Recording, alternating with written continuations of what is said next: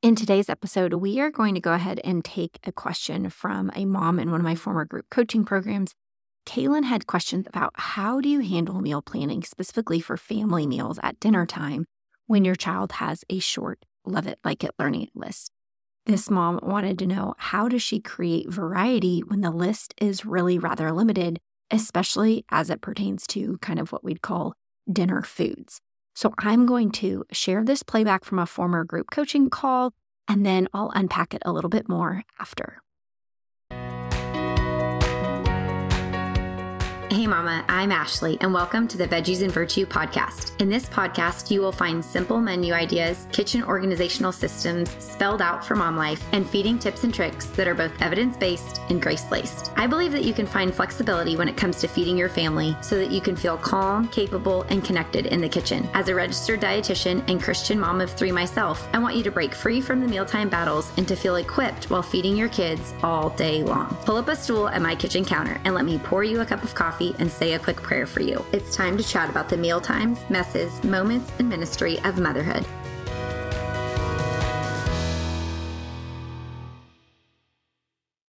So Kaylin asked, I feel like my son's love it, like it list is short. When I plan a meal and try to include a love it or like it food, oftentimes he doesn't even eat those foods.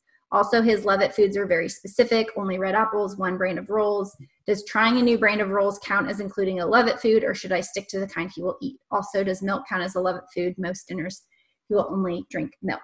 Okay, so lots of great components. I love the details that you guys are asking your questions with because it guides the answers very specifically. So a few things, I'm going to just go sentence by sentence. So the love it, like it list is short. That is very common. That said, it's also very important for all of us to recognize, even when we plan a meal and try and include the love it foods, our kids still may not eat them. And this is huge to recognize because I think as parents, we give up on even offering the learning it foods because we assume they won't even eat them. But we need to remember, even when we offer our kid love it foods, they still might not eat them. And so again, it's up to them if whether and how much they eat of a given food. Some days they may eat 3 helpings of something, and the next day they may, stiff arm it completely. And so it's important for us to realize this is just part of the feeding temperament of a child. And truth be told, even as adults, some days we want things, some days we don't.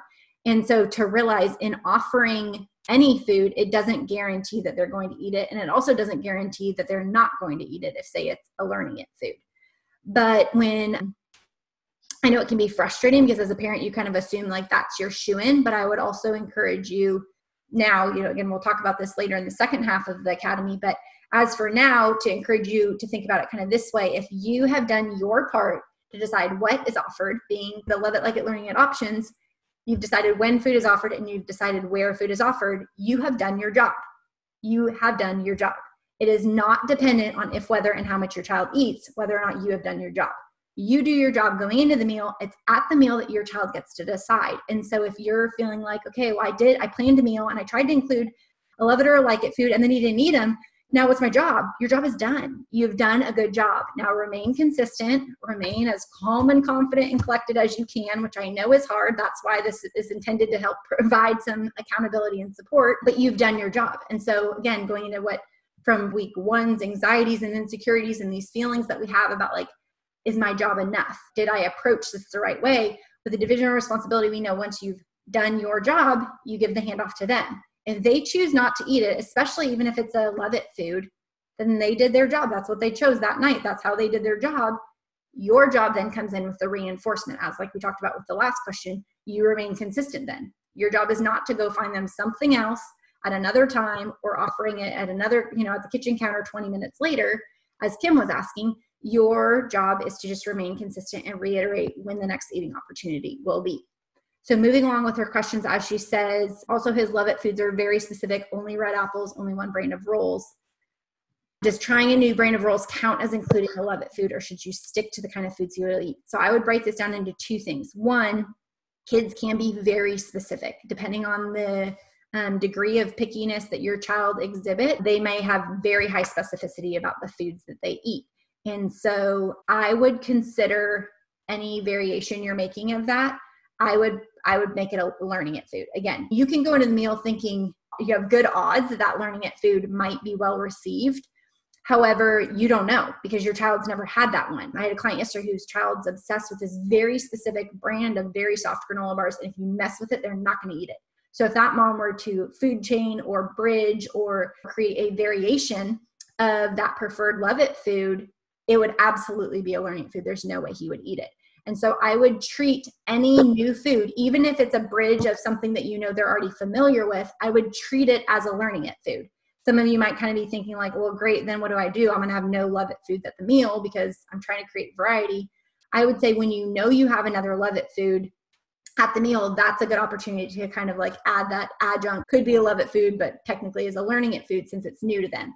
So an example of this, I'll use milk here. Say your child has recently learned to like salmon. I'm actually going to go with, I think, week 2's example. I think it's like salmon, roasted potatoes, and roasted broccoli. That's the menu on week 2 as a teaser. So say your child recently learned to like salmon, is learning to like potatoes, and is learning to like broccoli, but they love these rolls. If you know your child already loves salmon, that would be a great time to try and bring in a different kind of roll to that dinner if you want to offer bread at that dinner. If all 3 of the salmon, the potatoes, and the broccoli are learning it foods, I would go with the safe roll. I would go with the roll that you know they like. But if you know that there's another Love-It food at the meal, that's a perfect opportunity to kind of take the leap of faith, to stretch your child a little bit, to see like, okay, how did this go over? Because then you get to expose them to it while you still have the security of another Love-It food at the meal. I do consider milk a Love-It food. It is a nutritive substance. It has tons of protein, depending on what kind of you get. It can offer a lot of nutritional benefits. We will talk about in week 2 how milk can be abused. I don't want your kids grazing on milk and just kind of like taking the edge off throughout the day because they just drink it endlessly. But when you consolidate when milk is offered to a meal or snack, I would treat it just as a food. So I would definitely say that milk is a fine Love-It food to have at meals. If it's any comfort to know that even the dietitian who's talking to you now had this, my oldest was very picky as a young child, and often her only Love-It foods at family dinners were milk and fruit or bread at the beginning. And that's why I shared that example in the Facebook group the other day, because I think it can help.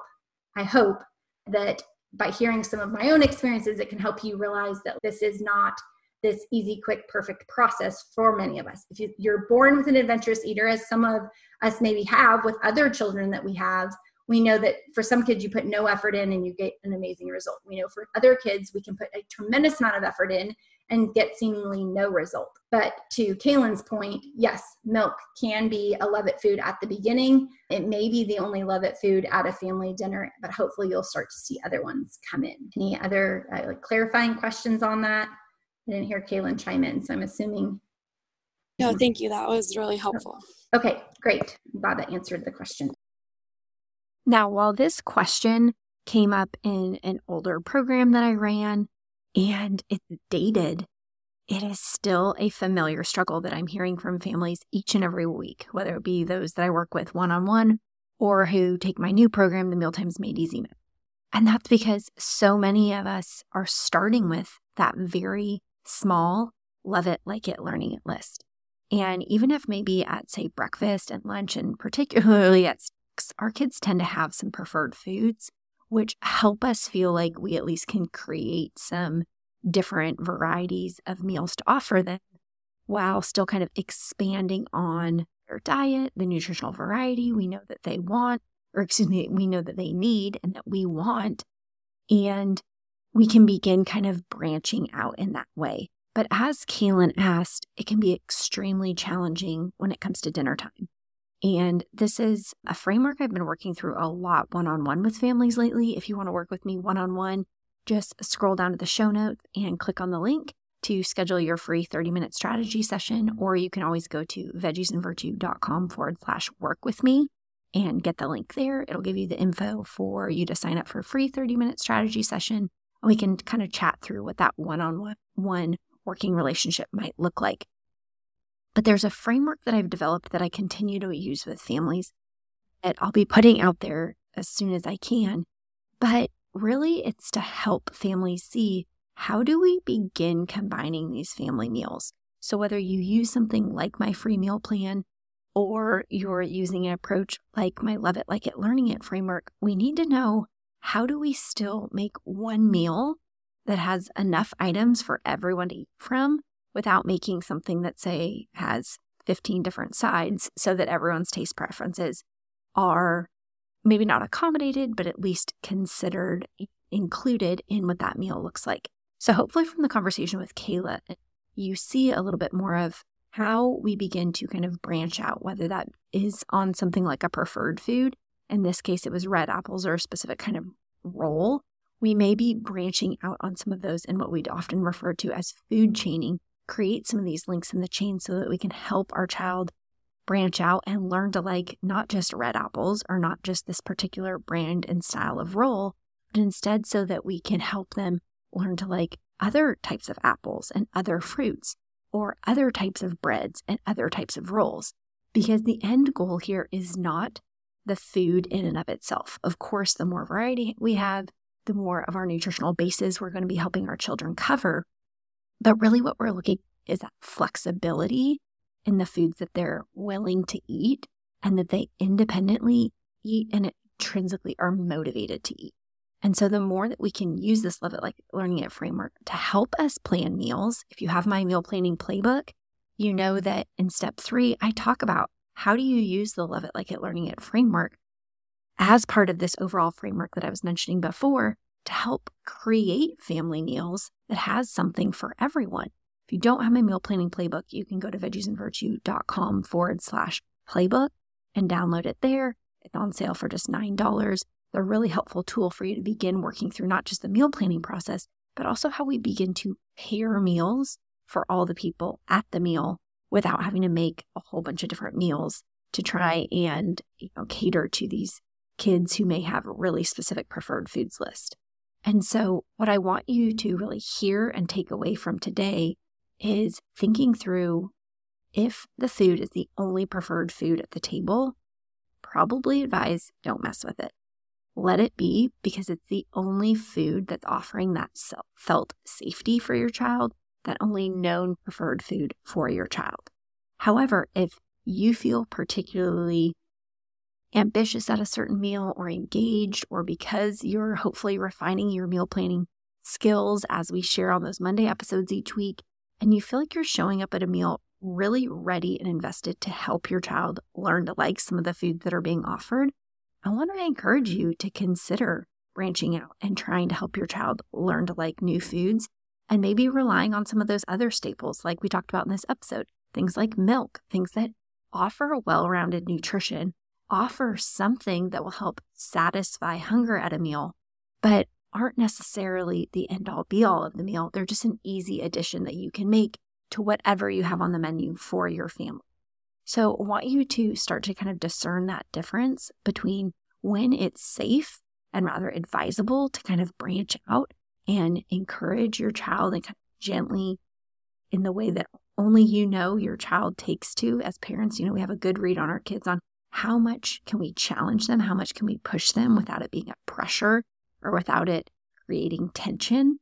And that might be child by child, it might be day by day. So you need to tune into that. But I hope, and my prayer is that this Love It Like It Learning It framework is something that helps you to exercise that muscle and implement that skill of being a responsive feeder and being a parent who utilizes a responsive feeding approach is able to be responsive to your child's needs, to their wants, to their preferences, but also to the things that they are challenged by or struggle with, like those foods that they're still learning to like.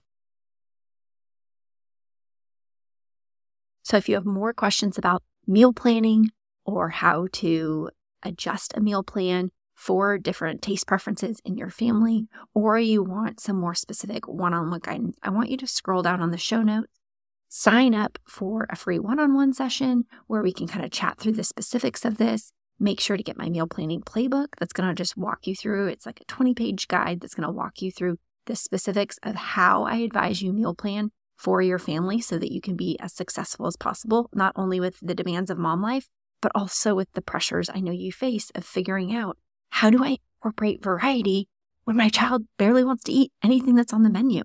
So it's going to begin to help you walk through that. And additionally, you can always get my free meal plans delivered to your inbox each Friday. Just make sure that you scroll down, click the link to veggiesandvirtue.com/planner, And that's going to give you my free meal planner and grocery list, as well as the opportunity to sign up to get my free meal plans in your inbox each week so that you can have real tactical and practical meal plans to begin implementing the Love It, Like It, Learning It framework on and to begin growing. Not so that you start and stay stuck at only offering fruit, rolls, or milk in a meal, but so that you will see how this sets a really healthy, positive foundation for responsive feeding in your family. It has been a joy having you on the podcast today. And if you've enjoyed it as well, I have a quick favor to ask. Do you mind hopping over to Apple Podcasts and leaving me a written review? This will only take you a hot second, but it truly blesses me every time I get to read what one of you write over there, and it allows me to bless others through this podcast and the episodes to come. The other thing that you can do is to take a screenshot of this episode and tag me over on Instagram at Veggies and Virtue. I would love to see what action steps that you're taking from this episode and also to support your family in the journey moving forward. Until next time, thanks for coming over to chat at my kitchen counter. Remember that you will always have a seat and a snack waiting for you here.